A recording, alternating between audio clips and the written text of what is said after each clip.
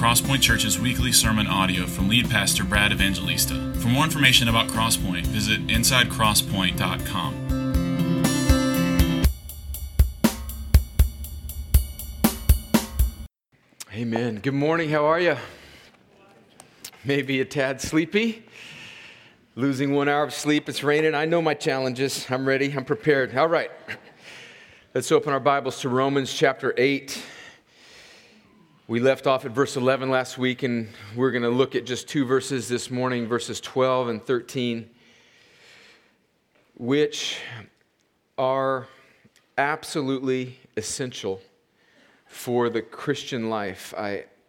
As Tyler was praying for us earlier, I resonated so much with his prayer, this earnestness that we would be people in whom the gospel isn't just believed, but it sinks into every part of our life, and it informs the way we live.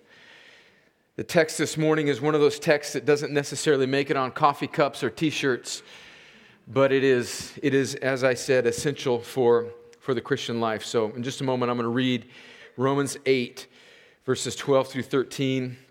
If you don't have a Bible, we'd love for you to use one of the ones that you can find in front of you, and keep that. If you don't have a Bible, that's our gift to you. Let me mention, as we're finding that before we pray, that next week I will be out of town. I am going to be preaching at a dear friend of mine's church in Atlanta, Mount Vernon Baptist Church. I have a dear brother, friend in ministry, Aaron Minikoff, who has been a real encouragement to me and in a sense a mentor to me. And he's asked me to come preach at his church just this next Sunday, just a standalone sermon. And so Robert will be preaching next week, and then the following week I'll be back, and we'll pick back up in Romans, starting with verse 14. But let me read verses 12 and 13, and then let's pray. So then, brothers, we are debtors, not to the flesh, to live according to the flesh. For if you live according to the flesh, you will die. But if by the Spirit you put to death the deeds of the body, you will live. Well, let's pray. Father, as we come to this text, this is such a critical part of Romans chapter 8. It's such an important truth. Lord, the distractions are many. We recognize that we're fidgety people. Some of us are distracted by the rain, by the lack of sleep, maybe by our phones, by 1,000 other things that are more legitimate. We're distracted people. And we need to see this truth this morning. I need this truth in my life. My brothers and sisters need to see and behold this truth this morning. There are unbelievers that are in this room that need to feel the weight of this truth. They need to be woken up by your sovereign grace out of their stupor. We just confess that we are completely dependent people, so Lord, open our eyes to see beautiful things from your word.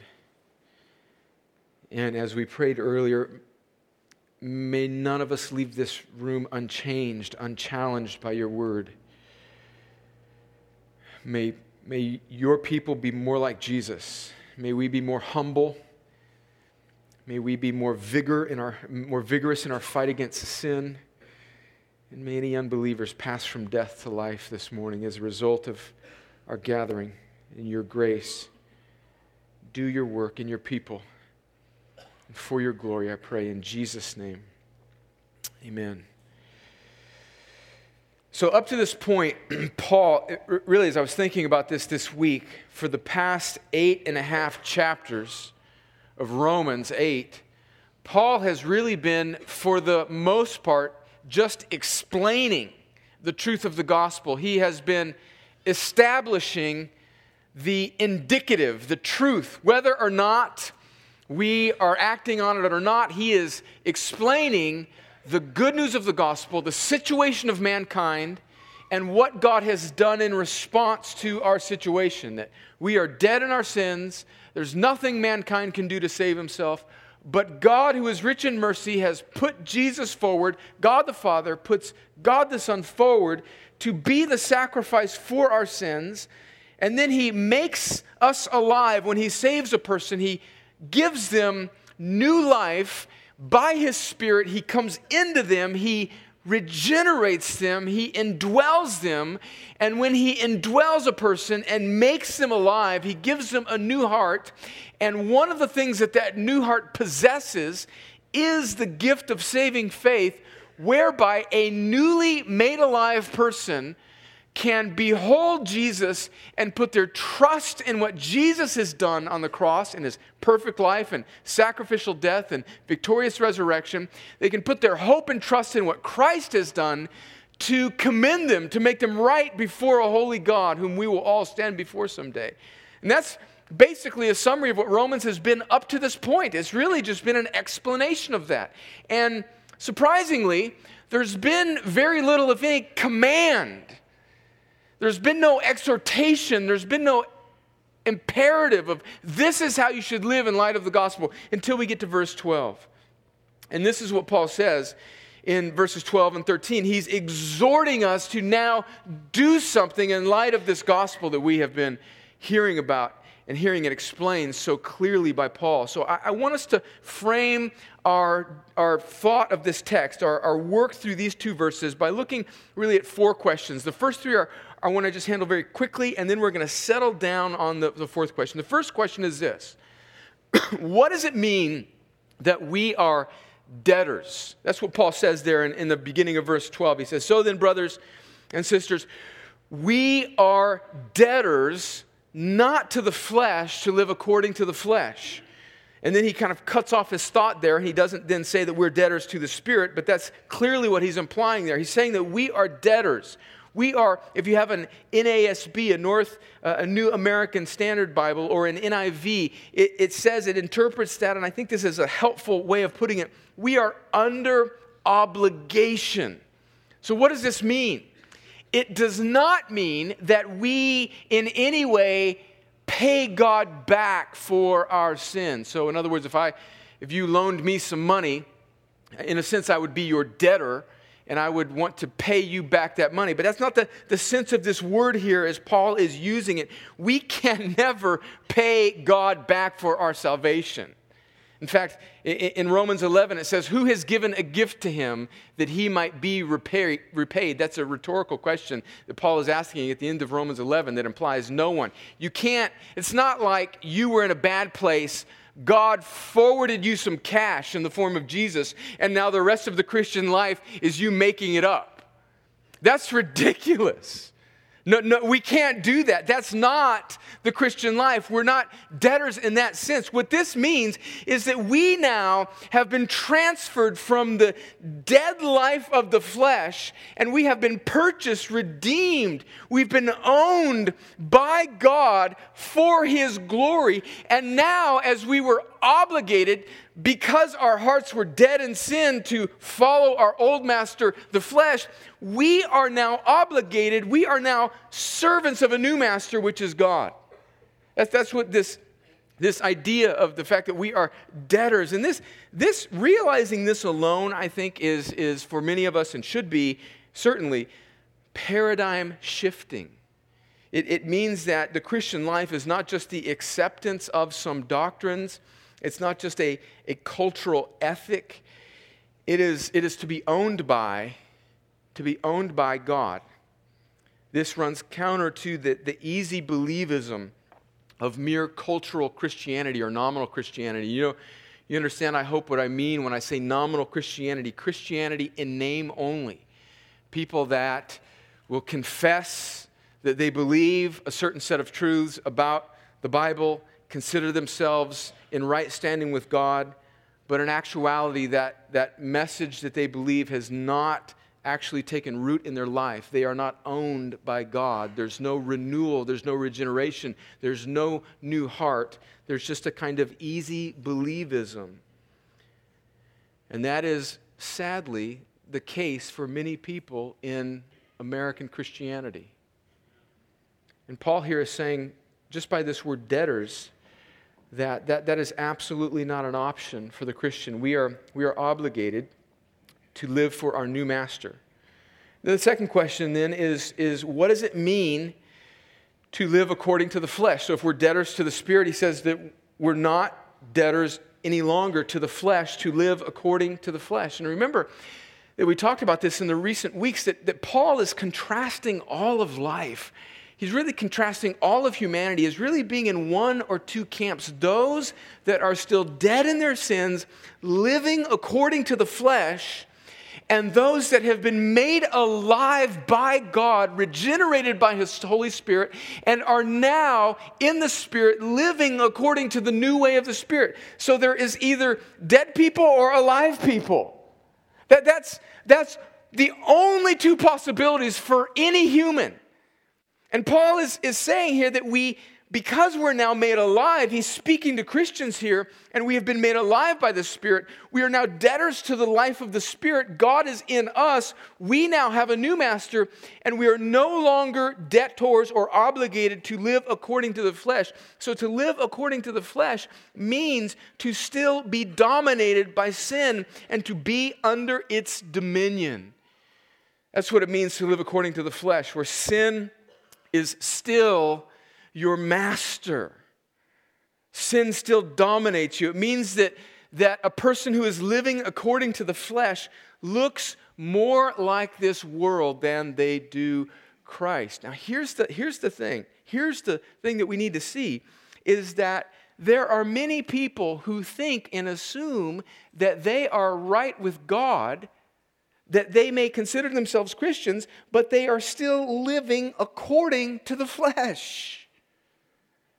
Self-deception, easy believism is a very real possibility in the life of the church. And Paul is saying that we can no longer live according to the flesh. Just a question, friends. If we could peel back the curtain and look at your life. Of course, no Christian is perfect. We've talked a lot about sanctification, and we'll talk about that in the coming weeks, certainly, and certainly today. But is your life characterized by obedience to God or by obedience to the flesh? Which characterizes our lives? And that's what Paul is aiming at here. Which leads us to the next question I want to ask before we settle down on what it means to put to death the deeds of the body. Look at the beginning of verse 13.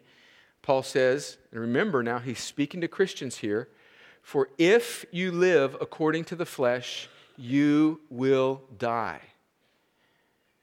So he's saying that if you continue to live in this way, remember his audience is Roman Christians, and he's warning them, he's exhorting them, he's chastening them. If you live according to the flesh, you will die.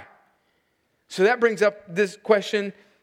Is Paul saying, is he implying that a Christian can lose their salvation? Well, I hope you know the answer to that by now if you've been around Crosspoint for a while. I think you know what my answer would be. I think that the answer is no. A true born-again believer cannot lose their salvation. And I ground that in Scripture because I don't think our salvation is ours to lose. We can just, even in this chapter, we can go to verses 29 and 30. Look at Romans 8, verses 29 and 30, which we'll get to in a few weeks. It says, for those whom he foreknew, he also predestined to be conformed to the image of his Son, in order that he might be the firstborn among many brothers. We'll talk a lot about in the coming weeks about what that means, but suffice it to say at this point that God is the author of salvation. He's the one who's doing the foreknowing. He's the one who's doing the predetermining. And then in verse 30, there's this beautiful sequence that theologians have called the golden, unbreakable chain of salvation. And those whom he predestined, he also called. And those whom he called, he also justified. And those whom he justified, this is the key phrase here, he also glorified, past tense. So it's settled in God's mind. Even though we are in time not yet glorified, that's awaiting our future consummation. Remember, we talked about the resurrection. We just sang about the resurrection, that in a sense we are becoming who we already are. And there's an unbreakable chain here where God is speaking about our final destination through Paul in Romans 8 in the past tense. So just from this chapter alone, I would conclude that a Christian cannot lose their salvation. And then we can look at other parts of the Bible. We can look at 1 Peter chapter 1, which we won't take the time to read, but we did last week, where it says that our salvation is imperishable. It is unfading. It is kept in heaven for you, guarded by faith that God gives us. And we can look at John chapter 6, where Jesus says that a person that he draws to himself, he will by no means cast out. We can look at John chapter 10 a little bit later in the Gospel of John, where Jesus says that the true sheep hear my voice and nothing can snatch them out of my hand. So I want to answer that question emphatically, that no, I don't think a true Christian can lose their salvation. I think there can be people who appear to be Christians for maybe a long period of time in their lives, but they fall away, and it might seem like they lost something, but I would say that they never truly were born again. Okay, and we all, I think most of us, I mean, you don't have to agree with that to be a Christian. I think you should. I think it's God glorifying. That gets a lot of amens, and it should. We should amen that. But Paul's point here is that you can't just amen that and have that as a theological category and it actually not produce in you any sort of warning or exhortation to live for God. Do you see that? Let me put it to you this way. All right, I'm going to bend our minds here a little bit. I believe that the Bible teaches that salvation is unconditional. That the grace that God saves us with is unconditional, meaning that there's no conditions in the sinner that they need to meet prior to God saving them. Do you understand that truth? That's really, really important. There's nothing that's required of us before God saves us, because what can a dead man do? What conditions can he bring to the table to save himself? None. He's dead. Even the faith that we must have to be saved is a consequence of the new birth. It's not the cause of the new birth. Okay? Everybody, amen. But, Paul says, and I believe in unconditional grace, but I believe that the unconditional grace of God will be verified by the conditional sanctification that must exist in a person. In my life, I believe I'm a Christian. And you're happy to know that as a member of this church. Oh, good. I learned today that my pastor thinks he's a Christian. Check that box off. Find a church where the pastor is actually born again. Well, I could say lots at this point,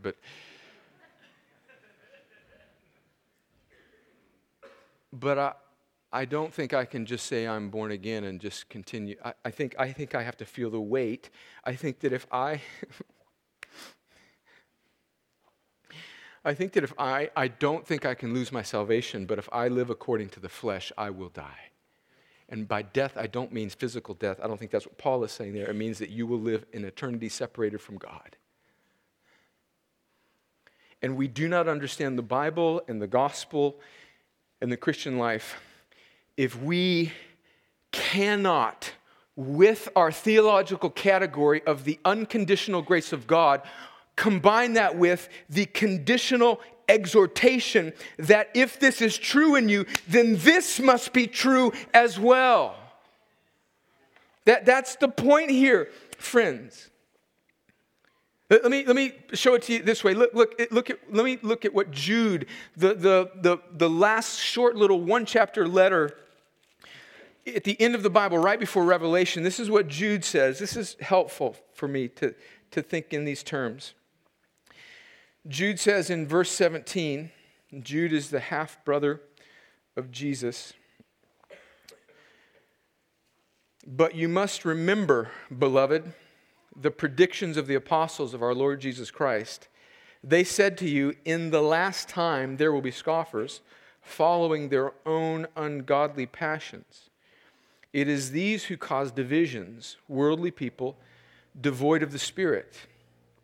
But you, beloved,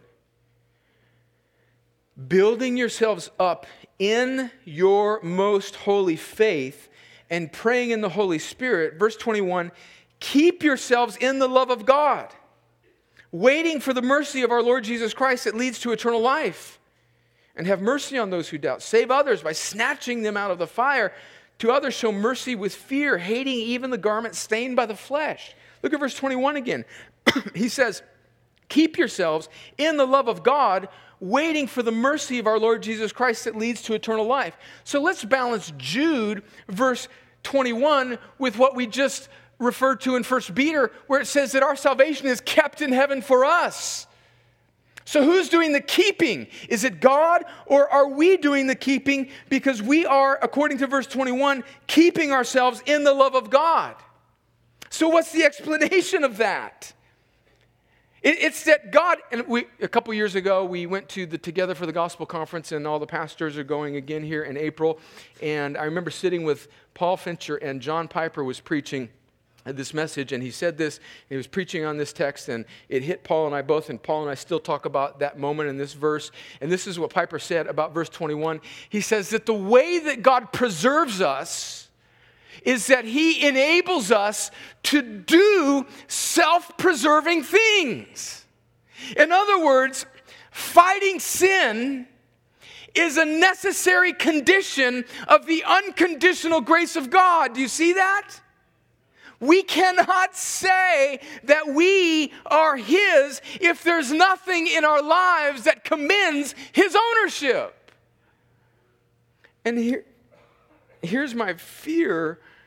As our church gets larger and as it's harder to just know people and as the culture gets more wicked, is that it can just be very easy in our culture and in our setting to be a Christian whose life is still lived according to the flesh, which means that you're actually not a Christian. Do you see that? Not because you lost your salvation, but because you were deceived in thinking that you were a Christian in the first place. Part of the way that God preserves us is by exhorting us to do self-preserving things. We must heed the exhortation. If we don't, we will die. An analogy I've used time and time again is imagine if you lived on a busy street and the father of the house had small boys that were out in the front yard playing ball in the front yard, and the dad is sitting on the porch and he says to the boys, do not get close to that road. Don't kick the ball out into the street. Don't run out into the street, because if you run out into the street, there will be a truck barreling down that road and it's coming fast, and if you run out into the street, you will die. Now, he's a good father, and he is going to ensure that he's going to keep watch over his children. And if his kids, because of their ignorance and knuckleheadedness, get close to the edge, he's going to jump up off the porch and he is going to snatch them by the scruff of their neck, or he's going to yell at them to get their attention to bring them back. But one of the means by which he guarantees their safety is the exhortation that he gives them that they must heed. And so when we read verse 13, Christians must heed. This is the way God preserves us, by telling us that if we live this way, we will die. And I think if I could lose my salvation, I would lose it every day. But God heeds us, He warns us, and He preserves us through verses like verse 13 that says, if you do this, you will die. And I can't get outside of it and say, oh, well, God, well, thank you for that exhortation. But don't you know I am a reformed pastor. I believe in the perseverance of the saints. So thank you, God, for that exhortation. But that applies to somebody else. Well, I just go ahead and just kind of live a life according to the flesh. I will find myself deceived on that day. That's the warning here. Which leads us to this final question. How do we put to death the deeds of the body? Verse 13, the second half. So let me read verse 13 again. For if you live according to the flesh, you will die. But if by the Spirit you put to death the deeds of the body, you will live. So Paul has gone from contrasting life in the flesh and life in the Spirit in the verses prior to this to now exhorting us, saying, you must put to death. The Old English word for putting to death is to mortify. A historic book in the Christian faith written in the 1600s that is still being printed today by John Owen is a classic little book called The Mortification of Sin. It's the putting to death. And what's interesting here in that phrase, put to death, really, it's a present active tense, so it's not a one-time action. It's really better translated, I think, if by the Spirit you keep putting to death, you continue to put to death the deeds of the body, you will live. Spring is here, and you can tell that by the pollen, right? Welcome to the South, for those of you that aren't from here, and this is your first spring. I was in India a couple weeks ago, and when I left, it was winter. And then I guess when I was gone, it was really warm. And I came back, and my lawn looked good when I left. And it was still kind of dead, and tight and crisp. And then I came back, and just in the span of a couple days, there's just weeds and pollen everywhere. And I know this. I got a weed whacker, and I love to mow my lawn. I love to weed whack. It's just kind of therapeutic. It's just, there's just something about mowing your lawn as a guy, You just know, that's one thing you know you're going to get right. You just do it. Man, I can't mess that up. Nobody's just, yeah, man. And at the end of it, you just look at it and it's tight. Looks good. And I know I can trim some weeds, man, like a boss. But here's what I found is that weeds, when you just clip the top of them off with the weed whacker, they come back the next week. They keep coming back. And what Paul is exhorting us to do here is to keep not just cutting off the tops of the weeds of our sin, but to mortify, to pull it up, to pull them up by the roots, and to spray our yard with the grace of the gospel. It prevents further growth. So some thoughts about how we put to death the deeds of the body. What does Paul say there? First, he says that we are to do this by the Spirit. So this is not merely an individual effort. Do you see this? Do you see this combination here? We just looked at earlier about just even this doctrine of perseverance, how God causes us to stay Christians by enabling us to do things that will keep ourselves in the love of God. He exhorts us, and that's the picture here too.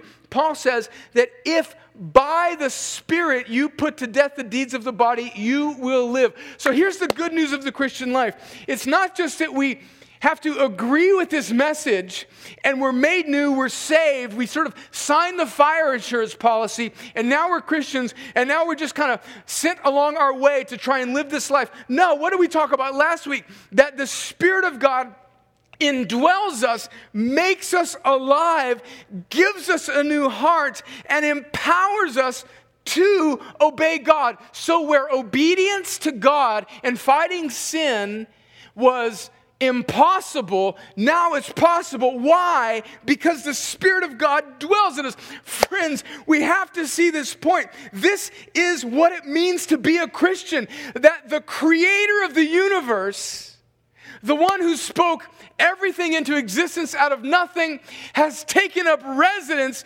in your soul.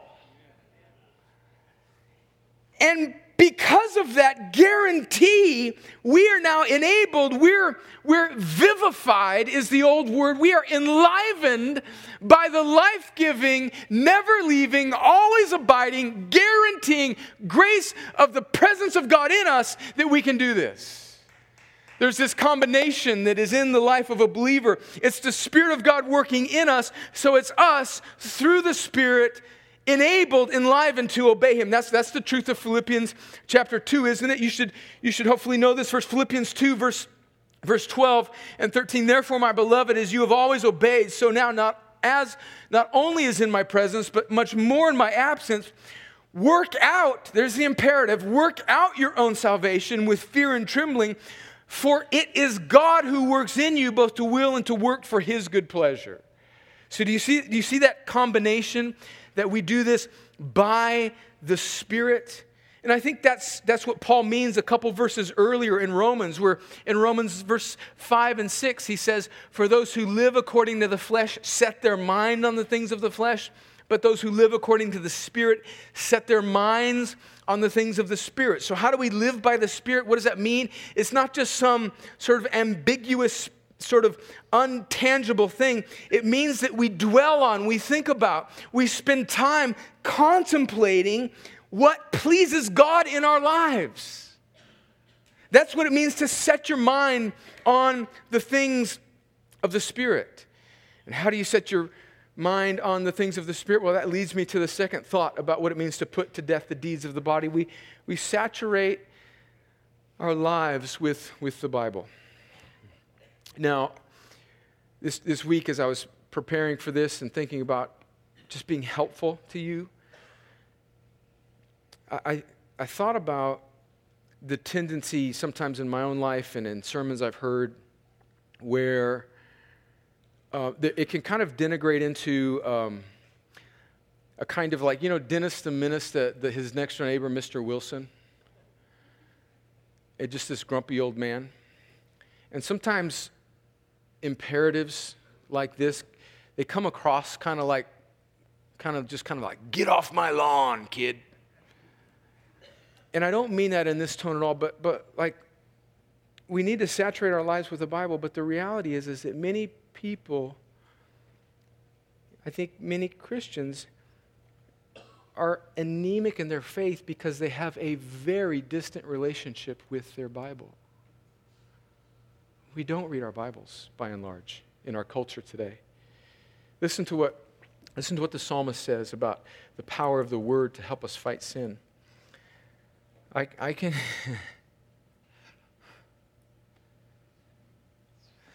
remember this verse, I think, saving my life at very critical times when I was a cadet at the United States Military Academy as a new Christian, racked with the tug of the flesh. I can remember this helping me when I was a young lieutenant at Fort Benning. And I can think of even recent times where this verse has been a kind of lifeline to me. I pray that this might just emblazon itself on somebody's heart. Listen to what the psalmist says. How can a young man keep his way pure? By guarding it according to your word. With my whole heart I seek you. Let me not wander from your commandments. I have stored up your word in my heart that I might not sin against you. And by that I don't just mean cherry picking a verse when we're in some moment of temptation. You've got to know the Bible. You got to read it, and you have to. Look, I don't want this to be just a grumpy, come on, read your Bibles, folks. But friends, we are people that know how to take in information, don't we? We do. I mean, we got phones that have us. I mean, I thought about this the other day. I will sit and watch a game, and I have my phone with me all the time because I Wikipedia some guy that, is a player on the team, and I want to know like where he went to college or whatever and how many touchdowns he threw as a sophomore in high school.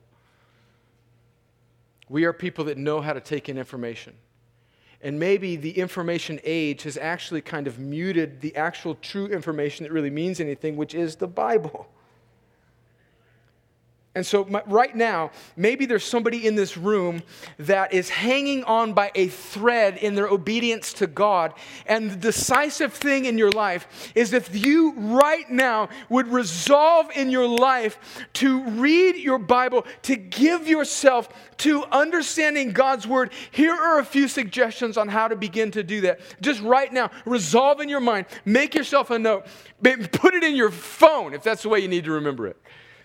Read through the gospel. Start with Mark, maybe is a good place to start. It's a short gospel. It's a very clear articulation of Jesus' life and ministry. Read long portions of Scripture without feeling like you have to stop and understand all of it. Redeem the time in your car and listen to the Bible read while you're in your car, and do Bible reading in groups. At a minimum, say to a friend that's in this room that you know is a believer, or somebody that is a Christian friend, can we get together once a week and let's meet for coffee and let's just read the book of Colossians out loud together. Let's just read Philippians. Let's just read a chapter in Romans together. Friends, that little bit will begin to whet your appetite. And for some people in this room, that alone would be transformative. One chapter a week would be far better than one chapter every 2 years. And that's where some people are. And the reason that you're getting destroyed, and the reason why that your life is being tossed to and fro, and the reason why you are racked with despair is because you are not fastened to the Word of God.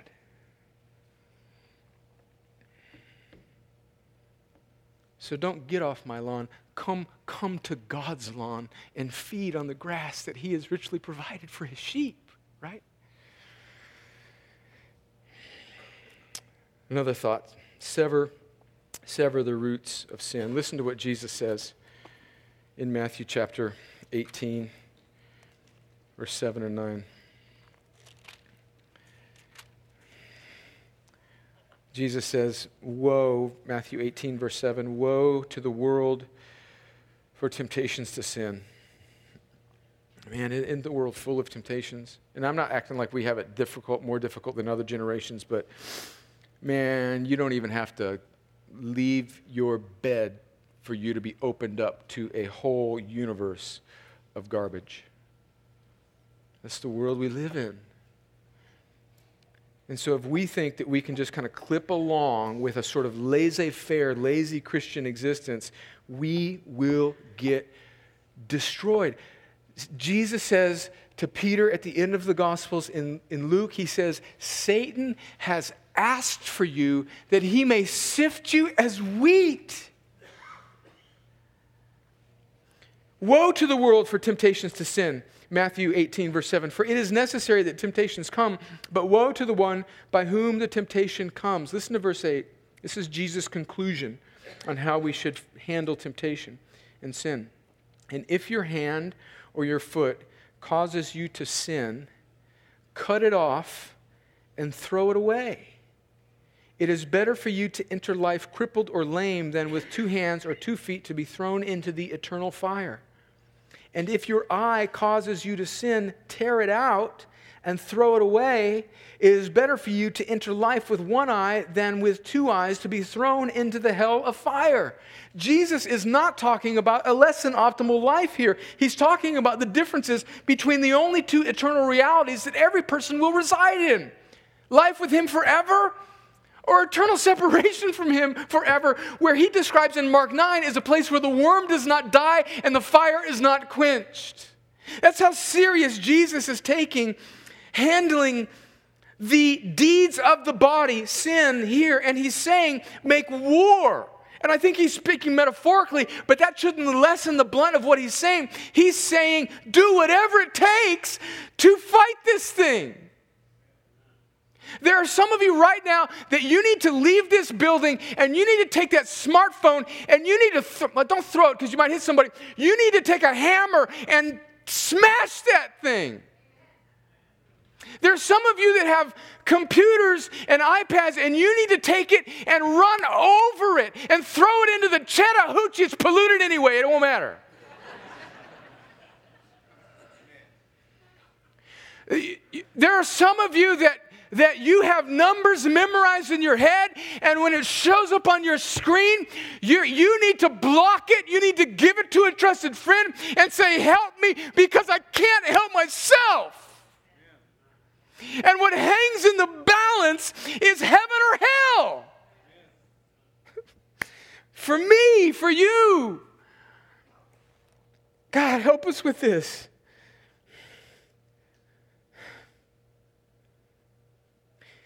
In his book, Mortification of Sin, John Owen, the Puritan preacher in the 1600s, said something. I read it again this week, and it hit me.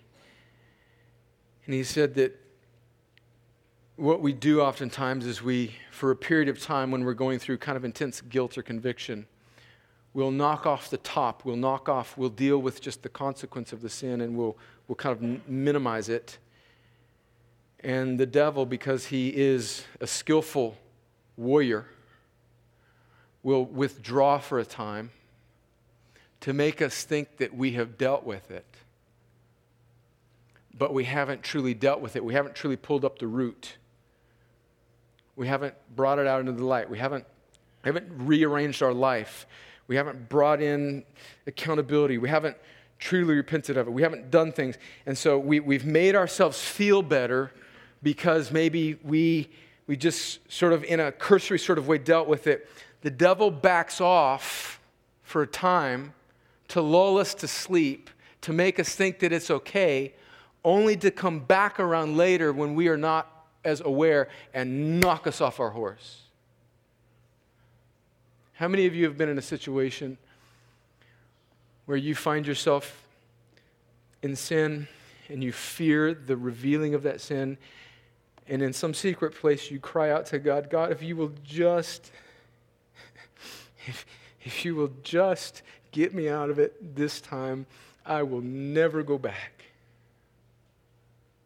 And here's the thing. Oftentimes, it's not God that answers that prayer. It's the devil who answers that prayer. And he makes you think that thing goes away, only to come back and pound you with it when you're unsuspecting. And what Jesus is saying here is, don't sweep that thing under the rug. Cut it off. Cut it off. Cut it off, Brad. Cut it off. Cut it off, dear one. Cut it off. Cut it off. Heaven and hell hangs in the balance. Another thought, this goes with this, resist being discipled by the world. This goes with saturating your life with the Bible. And you realize, don't you, I hope, that we do not live in a neutral place. 1 Peter chapter 5, verses 8 and 10 says that the devil prowls about like a lion seeking whom he may devour.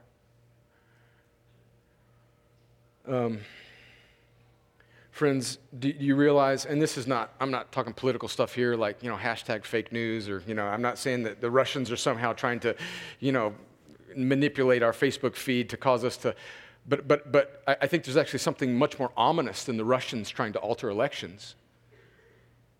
I think there's an adversary, our devil, who prowls about like a lion seeking whom he may devour. And so while the Russians may be trying to get us to vote for this person or that person, there is a devil behind your news feed that is intending to get you to see things that will cause you to drift away from God. That's far more important than an American presidential race. And we're all up in arms because Putin's doing something. Friends, be much more up in arms that the devil wants to sift you as wheat. And he's behind that news feed. He is in that boardroom at that broadcasting company. He's the producer of The Bachelor and The Bachelorette. He is putting the Game of Thrones in front of you. He's the one that's doing that. He's putting that naked body in front. That's who's doing it. And friends, when we see that, we are discipled by it. And now we have a whole generation of confessing Christians who are okay with all sorts of extramarital activity and are okay with lifestyles that are contrary to God. Friends, because we've been discipled by the world. Because there's a wicked one behind our programming and our news feeds and our phones that is discipling us. And what hangs in the balance, friends, is our very souls.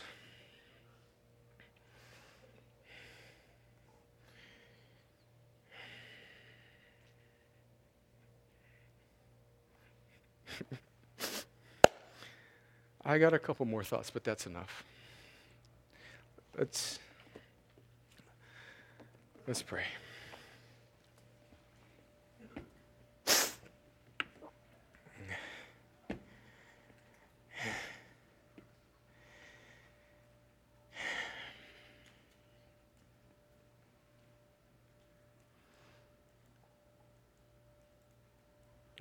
Lord, help us to see this truth. I need to see this afresh in my own life. I need to sever the root of my remaining residual sin. And so do my brothers and sisters. And what hangs in the balance, Lord, is eternity. And what awaits us is true joy.